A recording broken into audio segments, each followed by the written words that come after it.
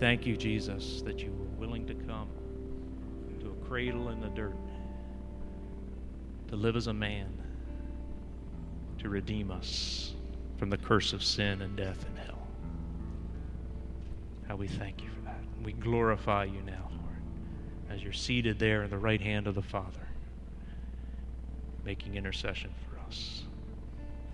Bless your name, Lord. Worthy is the Lamb.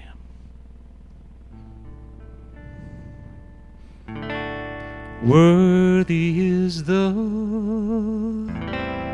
Lamb who was slain. Holy, holy is he.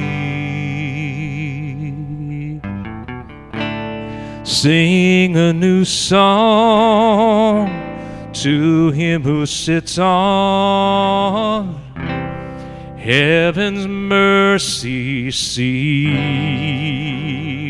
Sing that with me. Worthy. Worthy is the Lamb who was slain. Holy, holy is he. Sing a new song to him who sits on heaven's mercy seat. Holy, holy, holy. Holy, holy, holy is the Lord God Almighty, who was and is to come. With all creation I sing praise to the King of Kings. You are my everything, and I will adore you.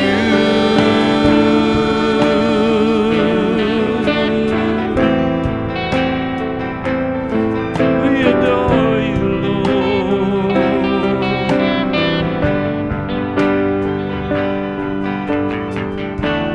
Clothed in rainbows of living color, flashes of lightning, rolls of thunder.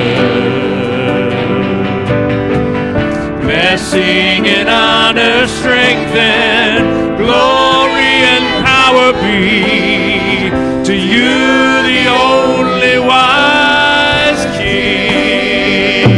Yes. Holy, holy, holy is the Lord God Almighty, who was and is to come. With all creation I sing praise to the King of Kings. You are my everything, and I will adore you.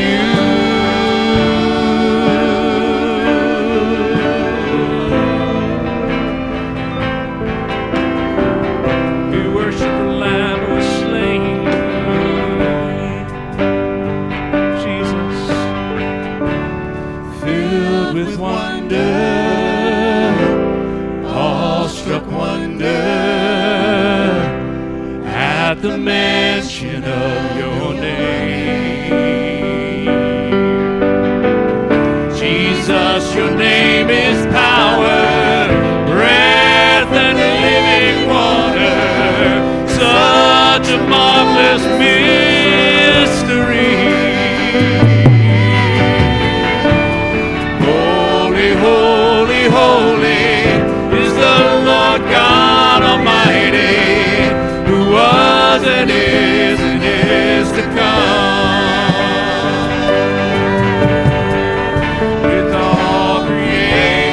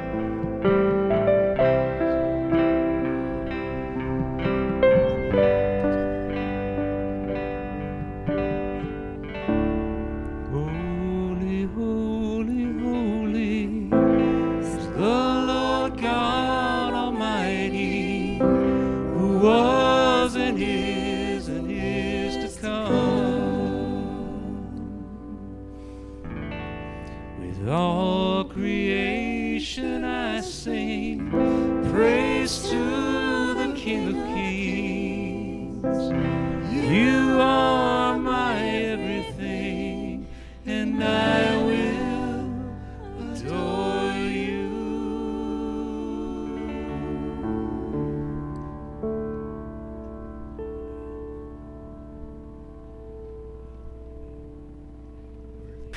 It is the beginning of Advent season. Happy Thanksgiving and Merry Christmas to everybody. We are following the traditional Advent themes that have been, I don't know quite how long they've been in the tradition, but the first week of Advent is on hope. And so this sermon is on the hope of Jesus. Now, a great way to think about something like hope, I watched a movie last week for the first time. I don't know how I haven't seen it up until now, but Shawshank Redemption, right? Never seen it before, and finally watched it. Somebody was like, you haven't seen it, you got to watch it. I was up till past 1 o'clock in the morning watching it. There's a scene that really displays hope in a beautiful way. So the story was that this guy named Andy, he was in prison there for a crime he didn't commit, but he had been this is before emails, right? This is the 90s, sorry. He was mailing, like the old school thing, handwrite things. And he was seeking donors on the outside to help fund a library for the prisoners. And after many years of letters, he finally got the funding, and books started pouring in. He made a little library. Now within those books was a Italian opera, vinyl, one of the Mozart's symphonies, I believe, that was made into an opera. I don't know how that was, but he gets this vinyl, he starts playing it. Now he happens to be in this room, and he kind of ends up locking himself in the room, and he has this vinyl playing, and there's a radio that connects to all the intercom system in the whole prison. And so he scoots over the speaker to the vinyl that's playing this Italian opera, and it's beautiful, soft music, and he makes it play over the entire speaker of the prison. And there was a moment where all the prisoners were out about, moving around, and they just stop. And there's this beautiful music playing. And that wasn't a normal thing for them to hear, right? This wasn't, readily accessible for them but to hear this beautiful opera through the speakers, it caused everybody to stop and just listen for the few minutes that he was able to get away with doing it. And the voice of Morgan Freeman then kind of narrates the story, and he says this. He says, I tell you that those voices, the opera on the speakers, they soared higher and farther than anybody in a gray place dares to dream. It was like some beautiful bird flapped into our drab little cage and made these walls dissolve away. For the briefest moment, every last man in Shawshank felt free. Really profound moment, right? Music provides hope, all right? And I want you guys to walk me through this. Something like music provides hope, but how does music provide hope for prisoners? It's not just music.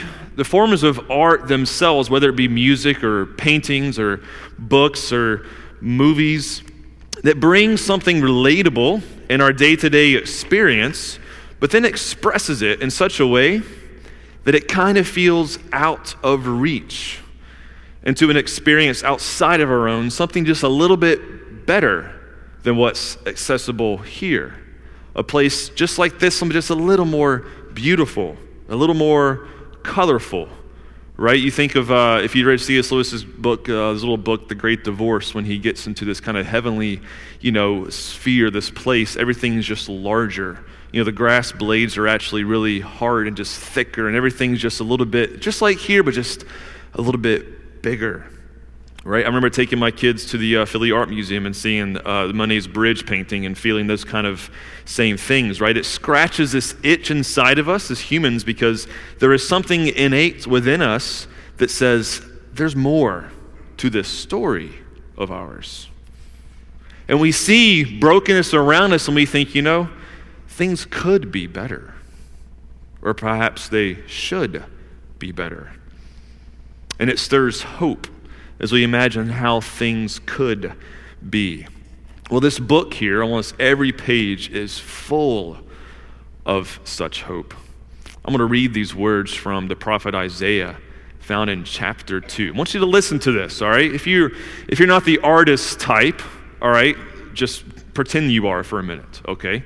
Just imagine the world that Isaiah here is describing in chapter 2. It says this: "It shall come to pass in the latter days that the mountain of the house of the Lord shall be established as the highest of the mountains, and shall be lifted above the hills, and all the nations shall flow to it, and many peoples shall come and say, 'Come, let us go up to the mountain of the Lord, to the house of the God of Jacob, that he may teach us his ways, and that we may walk in his paths. For out of Zion shall go forth the law and the word of the Lord from Jerusalem. He shall judge between the nations and shall decide disputes for many peoples. And they shall beat their swords into plowshares, their spears into pruning hooks. Nation shall not lift up sword against nation, neither shall they learn of war anymore." Now, could it be, okay, that God could actually physically one day, once again, dwell here in this world? That Yahweh himself would set up shop here on earth and bring forth his law and draw the nations to himself, with the result that all the weaponry in this world would find no use anymore. That he would reconcile us all back together, and violence and war and death and those things would be forever out of our human story and be banished from this world. We take a moment and we imagine such a world, and it stirs, right? That hope stirs that one day everything could be made whole. Kind of like that scene, The Shawshank Redemption, just makes you stop for a minute and just feel that glimmer of hope. And Christmas, this Christmas season, it is a story of hope, as we will see. Hope that something special, something unique, something divine, something miraculous really did happen in Bethlehem 2,000 years ago. That a young woman really was pregnant with not just any child, but with the Son of God. And as we imagine Mary pregnant with child, we know that the Christmas story didn't begin, with her pregnancy. And so we have to kind of walk through the story here of Scripture this morning to trace the theme of hope from the beginning of our Scriptures. Hope, it wasn't originally here. It didn't need to be here in many ways in the Garden of Eden. Desire perhaps for God and Adam for his wife, desire may have been there, right? But there's nothing that really needed to be fixed in Eden, as the Bible tells it. This is before sin was present. Everything was shalom, peace, made whole. We'll look at that later in our Advent sermon series. But the need for hope didn't surface until Genesis chapter 3, right after the curse of sin, when the world was first broken. God provided hope from the fall in the form of words, a promise of justice to be given to the serpent who tempted Adam and Eve. And that justice would come through a child, through the seed of Eve.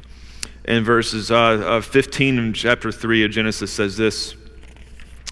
It says, "I will put enmity between you and the woman," God speaking to the serpent, "between your offspring and her offspring.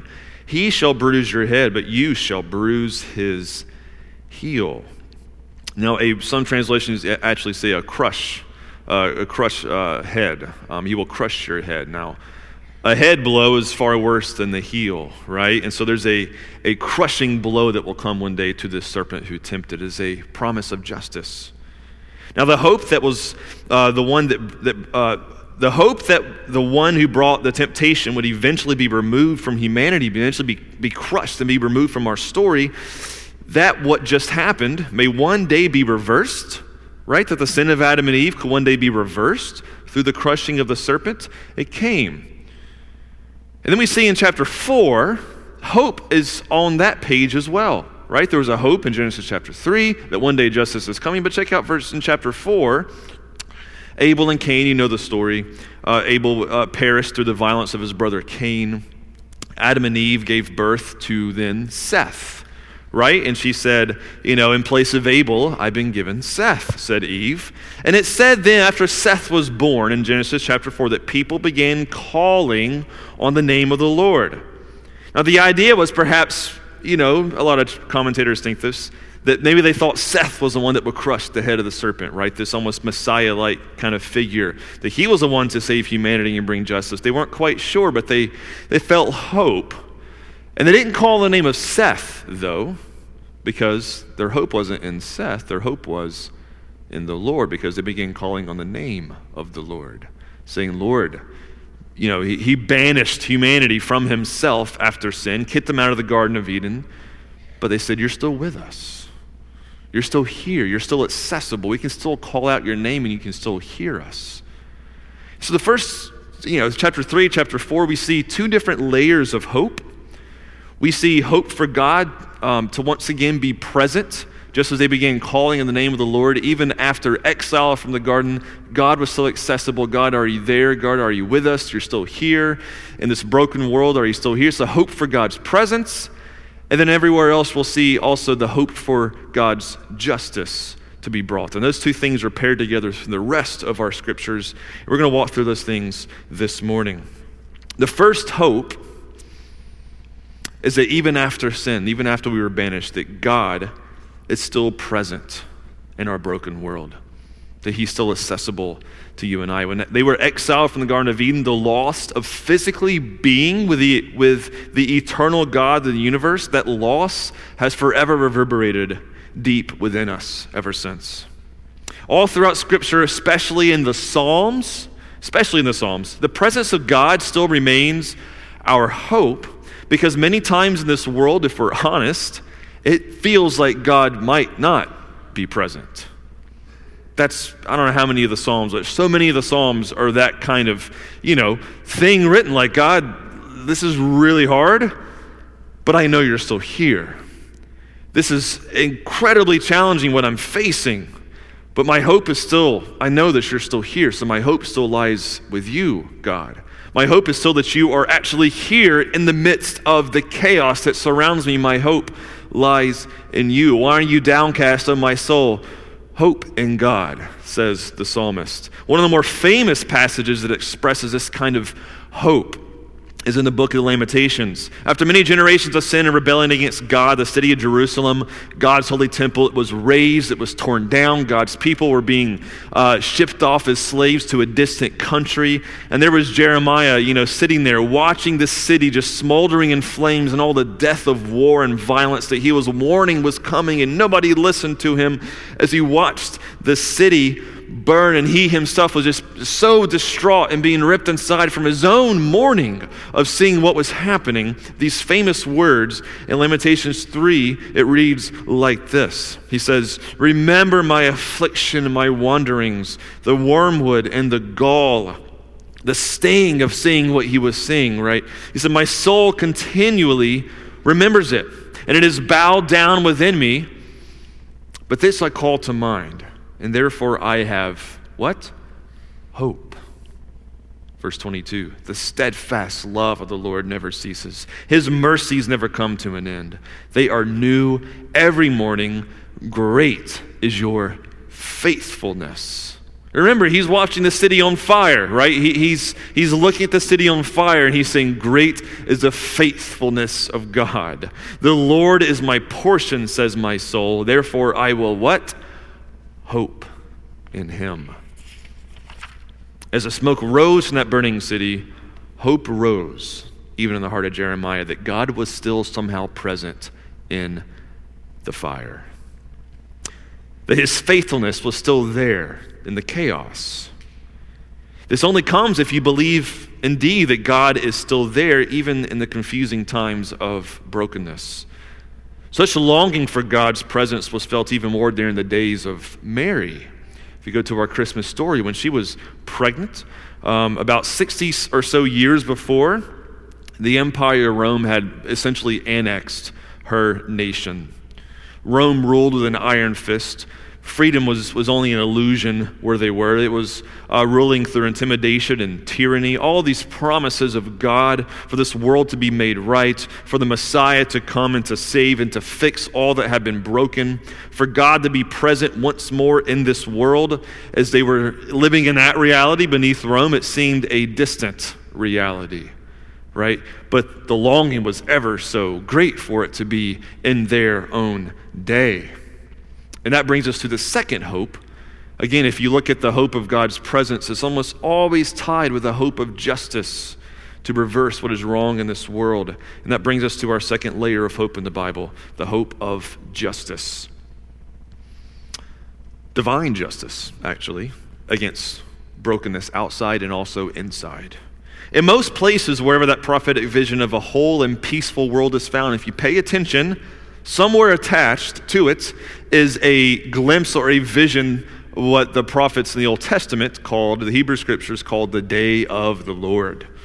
The day of the Lord is the day of his final vengeance against Satan, evil, the fallen angels, as well as that day when he will once and for all cleanse this world from sin and death and injustice and remove it from it forever and ever from our story. And that is the big broad term is indeed justice. God will once again make everything right. Amos 5 describes the day of the Lord like this.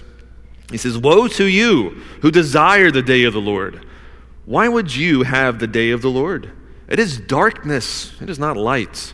As if a man fled from a lion and a bear met him, or went into the house and leaned his hand against the wall and a serpent bit him. Is not the day of the Lord darkness and not light, and gloom and no brightness in it?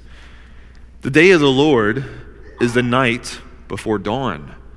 The day of vengeance of our God is the day that then leads to the restoration of this world." If we need God's justice, right, we recognize that the world's brokenness, there's some kind of spiritual component to it. Because look, let's just be real here. When truly just wars happen, when there's a legit evil enemy to pursue, and then that war is done and it's completed, that we look at the world and say, there's no more evil in this world. No more need for war or violence anymore. No need. Of course not. It's always there, right?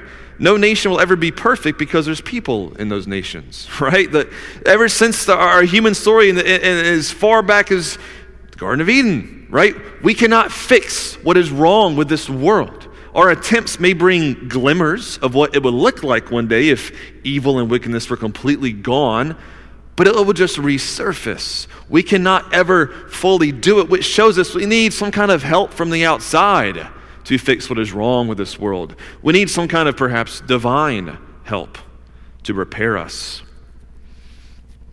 This day of the Lord, actually, the very last verse in the Hebrew Scriptures in the Old Testament looks forward to this. The very last verse. So you think of Mary as she's pregnant. What was the last prophet that was the last thing that was uttered and spoken? It was this. 400 years before Mary, they were waiting for this. It says, "Behold," Malachi 4 verses 5 through 6, "Behold, I will send you Elijah the prophet before the great and awesome day of the Lord comes. He will turn the hearts of fathers to their children, the hearts of children to their fathers, lest I come and strike the land with a decree of utter destruction." It was a call to prepare for the day of the Lord. A call to say, He's coming. Be ready for that. And then, boom, it was prophetic silence until Mary was visited ultimately by an angel, Gabriel, who announced these things. All the things you've heard. Now just listen to these words that Gabriel shared with Mary, is recorded in Luke chapter 1, verses 26 through 33. In the 6th month, the angel Gabriel was sent from God to a city of Galilee named Nazareth, to a virgin betrothed to a man whose name was Joseph, of the house of David. The virgin's name was Mary. And he came to her and said, "Greetings, O favored one. The Lord is with you." She was greatly troubled at this saying.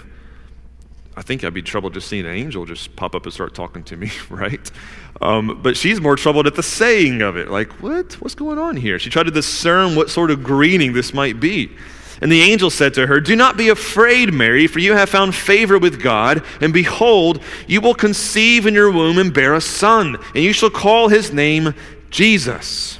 He will be great. He will be called the Son of the Most High, and the Lord God will give him the throne of his father David, and he will reign over the house of Jacob forever, and of his kingdom there will be no end.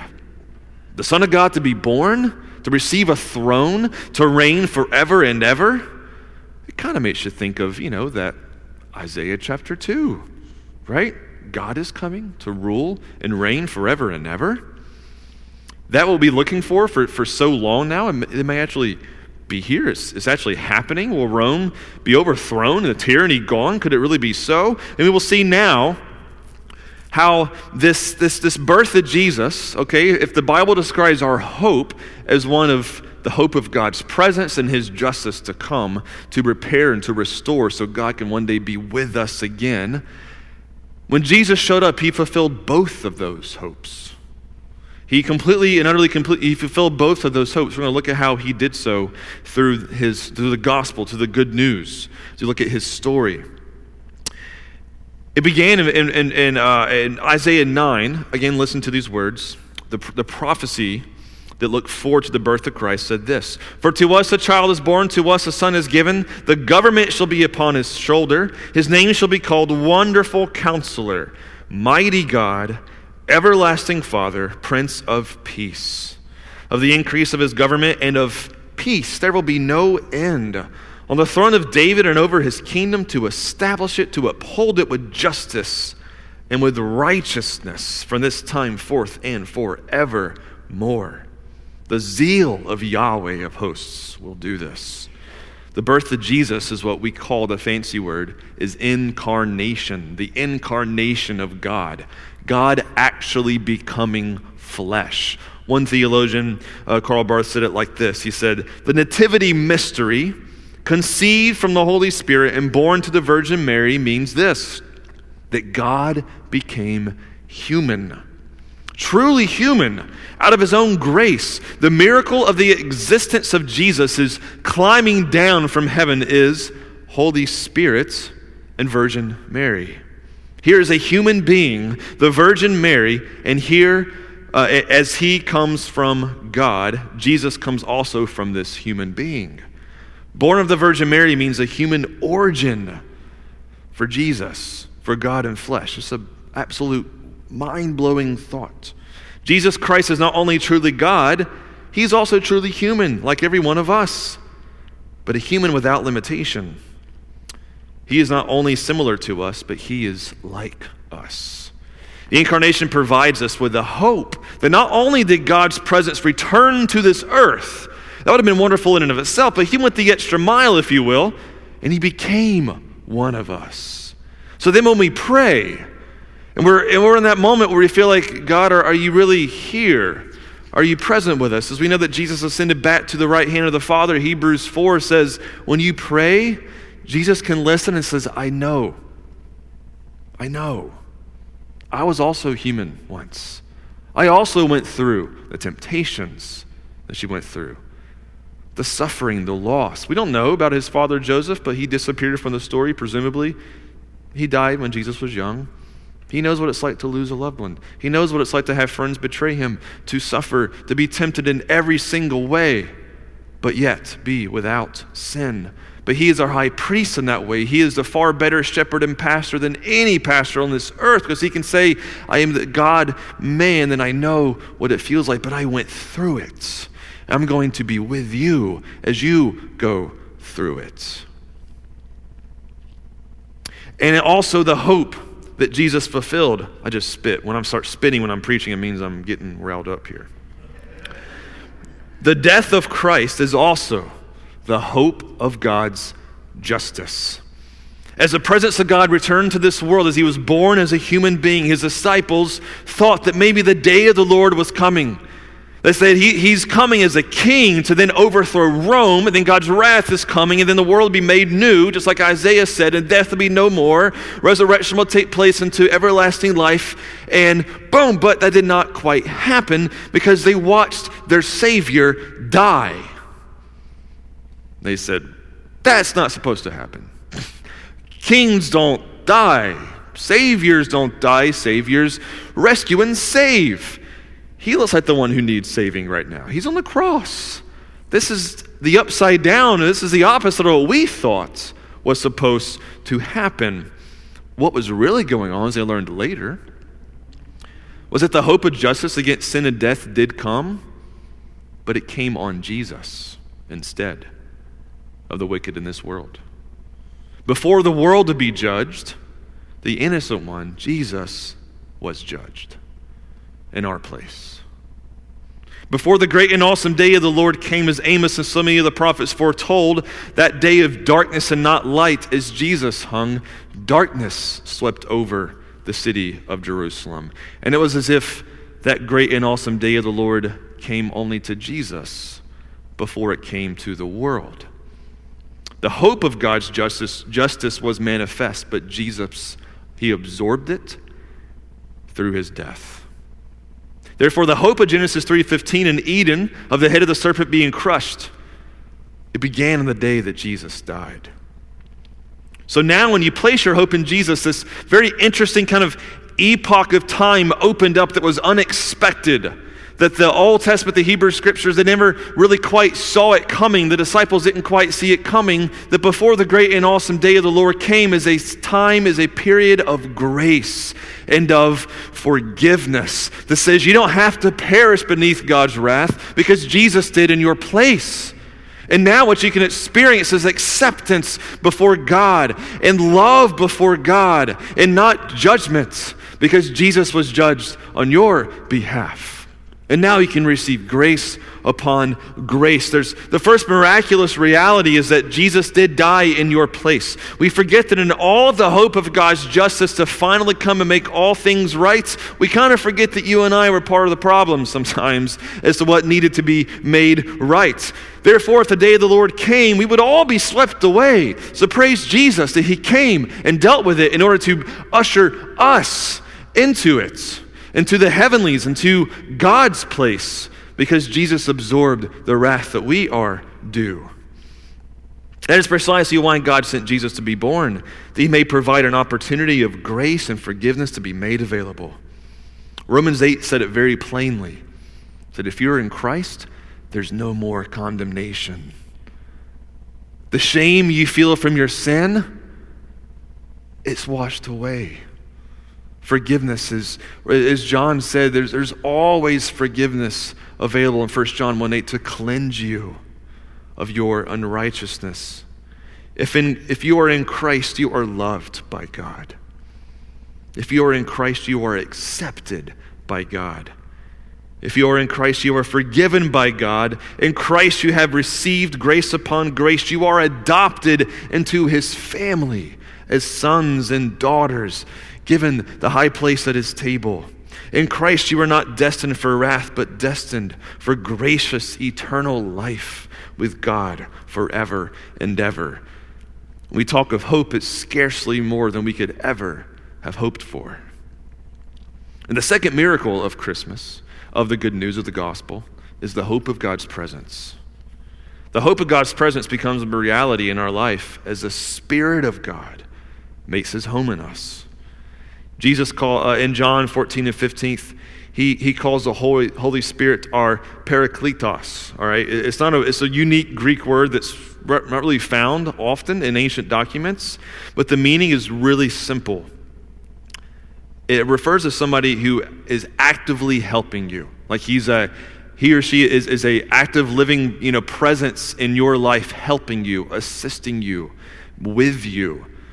Consistently and constantly. The astonishing claim then of the incarnation is that when Christ was born into this world and he died, he was resurrected, he ascended back into heaven, that God sent his Spirit then to dwell in those who were forgiven in Christ. And so his presence is not just a place where Jesus was, but now it is actually permeated throughout all of his people. That his presence enters you when you have faith. His presence enters the person sitting next to you when they place their faith. And so the hope of God's presence that was lost in Genesis is now available to us. We have access to God through his Spirit, who now actually dwells in you. And he is the helper who is constantly He's not some like force or just like power, okay? He's an active presence in your life that is helping you every single day, moment, hour, in ways that you don't even know. Christ said this, if you love me, you will keep my commandments. Ask, this is John 14, 15 through 17, and I will ask, he says, the Father, and I will give you another helper to be with you forever, even the Spirit of truth, whom the world cannot receive because it neither sees him or knows him, but you know him, for he dwells with you and will be in you. Now, as we start closing this sermon here, hope. I can call our worship team up at this point. I'm going to read this. As we talked about hope, the hope of God's presence, the hope of God's justice. There's a couple of things I want to say in closing.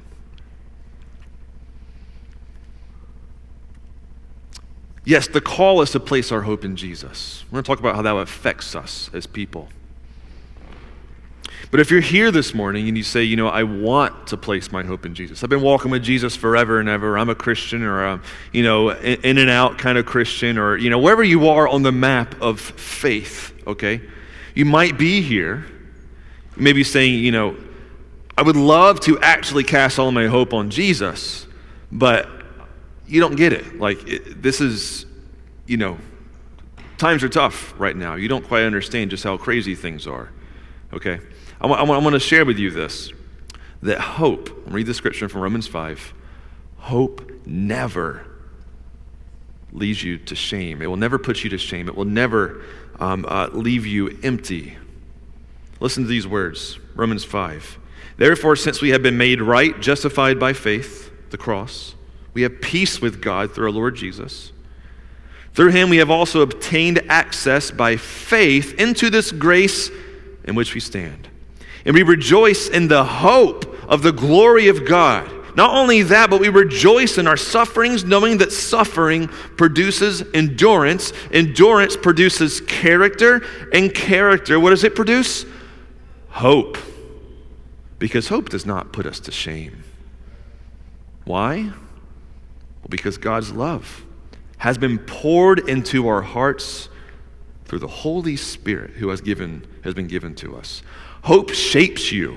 It is a character-shaping thing to be committed to hope. Because, Paul walked through that, right? In suffering, right? We know that suffering produces endurance. Endurance produces character. Because if you can survive suffering, there must be a hope that's being cultivated inside of you that says, one day all these things will be made right. Jesus, come. We know that you are making things right here now, but we look forward to the day when you will fully make things right. And I am here committed to the hope that says, I'm not going to walk away from you, Jesus, because I know that you are the true answer. If there's anything left in this world to hope for, Jesus, it is in you. And that is shaping you throughout the trials that you experience in this life, because the Holy Spirit is within you, affirming that you are loved and accepted in God. So friends, the call to hope is a call to not give up, but to persevere and let hope do its work inside of you. So a couple of inward applications and an outward. Inward in terms of the presence of God. Here's a little test, okay, for what you truly hope for. You may sit here and say, I hope in Jesus, yes. But here's a little test. When life gets hard or difficult, where do you run to? Because wherever you run to, or whatever you run to, that's where your hope is. Just let that sit for a minute. Or imagine something in your life getting taken away from you that you would be really angry about if you lost. There's probably some of your hope is wrapped up there as well. If you practice the hope of Jesus, yes, it's something you have to practice. Practice the hope of Jesus by saying in those moments when you feel the urge to turn to those false gods, we can call them counterfeit gods, that won't deliver anything but a momentary, comfort that will just disappear and leave you feeling more shame and more guilt. Practice the hope that says, Jesus, I'm running to you. Jesus, I'm running to you. Lord, I cast all of my hope on you. When my soul is downcast, I'm going to choose to hope in Jesus. Secondly, outward. Christmas is a wonderful time to give the world a glimpse of the justice of God in this way. We know that the cross, that we, in our place, Jesus absorbed the wrath of God, and it points to the day that he will remove all the evil and wickedness and injustice from this world, all the brokenness, and make things whole again. And the Holy Spirit dwelling in you now, he has sent us out to be a glimpse of that justice of God, to say, you know what, if there's a broken situation that I can help in bringing healing to, whether it's generosity, whether it's an amazing quick story. I served at the Sunday breakfast mission last week, just for, I don't know, a couple hours, all I had time for with my kids and everything, but I interviewed a lot of people before they got their meals, and we helped them out. You interviewed with them, you sat with them, and just shared the gospel, prayed for them. It was great. There was a question that they asked us to ask these people that were getting some assistance. They said, the question was broad and vague. What is your greatest needs? What are your greatest needs? And, I heard a lot of just really sad, horrible stories that just made your heart ache. But the common one was in all the stories that literally all of them mentioned? I need somebody just to talk to. And that rocked me. I'm like, really? Like, that's it? Like, there's one person who didn't want our time to be over. They just wanted to sit and keep talking, right? I mean, there you see presence actually meeting justice in that regard, right? You're bringing wholeness to somebody just by being there. And you're giving them a glimpse of something broken there through the love of community. And in the way you're saying, God never leaves me, I just want to be with you and show you the love of Christ just by a listening ear.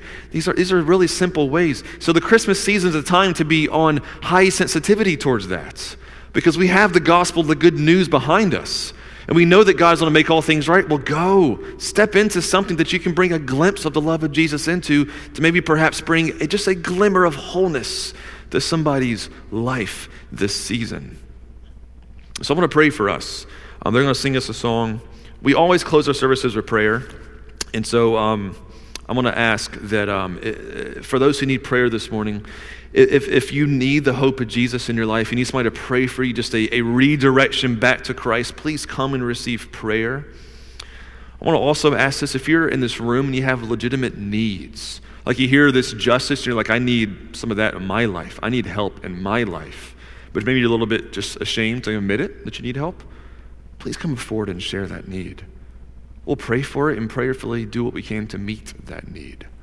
And so they're going to sing us in a song. We'll have our elders and others lined up for prayer. And please come forward if that is you this morning. Jesus, thank you for this time. Lord, we look at the gospel, look at the hope that we have in you. Lord, I pray that it stirs us just to want to see you and to know you ever so much. Lord, for those in this room who just need to come forward in an act of boldness to receive prayer this morning, and a recommitment to you, or just a confession of sin in their life, or just a vulnerability that says, I have a huge need right now, and I need help. Lord, would you enable them? Would you embolden them to come forward, Lord?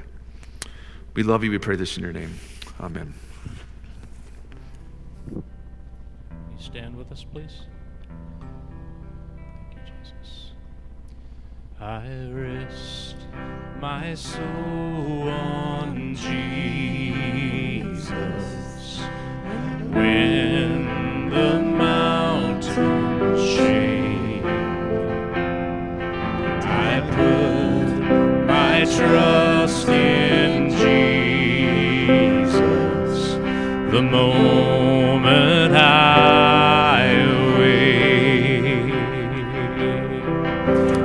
when my soul is lost at sea, He will be my rock,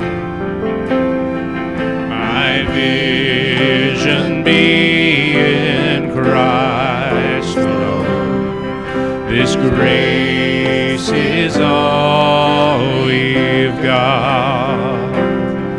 His love is like the mighty ocean. His love for me will never stop. Oh, His arms are strong enough to carry me through it all, by the grace of God.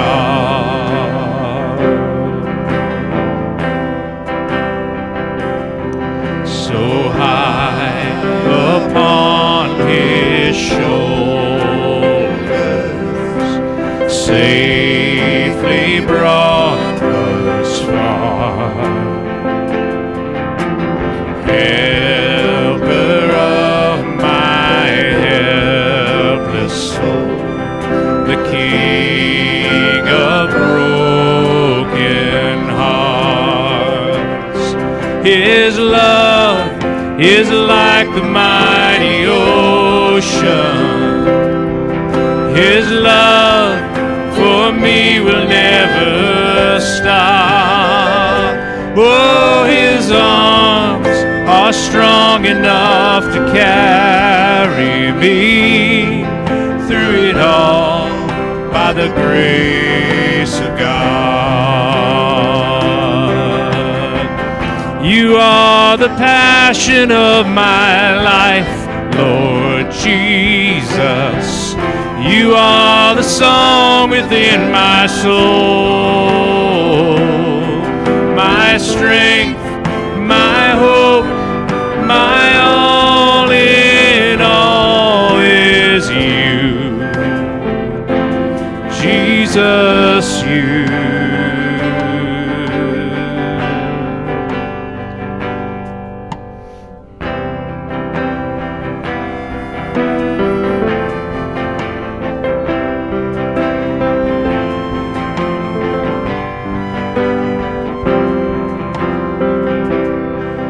When breath grows still and night draws near, I will not be afraid. I know the plans He has for me don't finish at my grave. His love is like the mighty ocean. His love for me will never stop. Oh, His arms are strong enough to carry me through it all, by the grace of God. Through it all, by the grace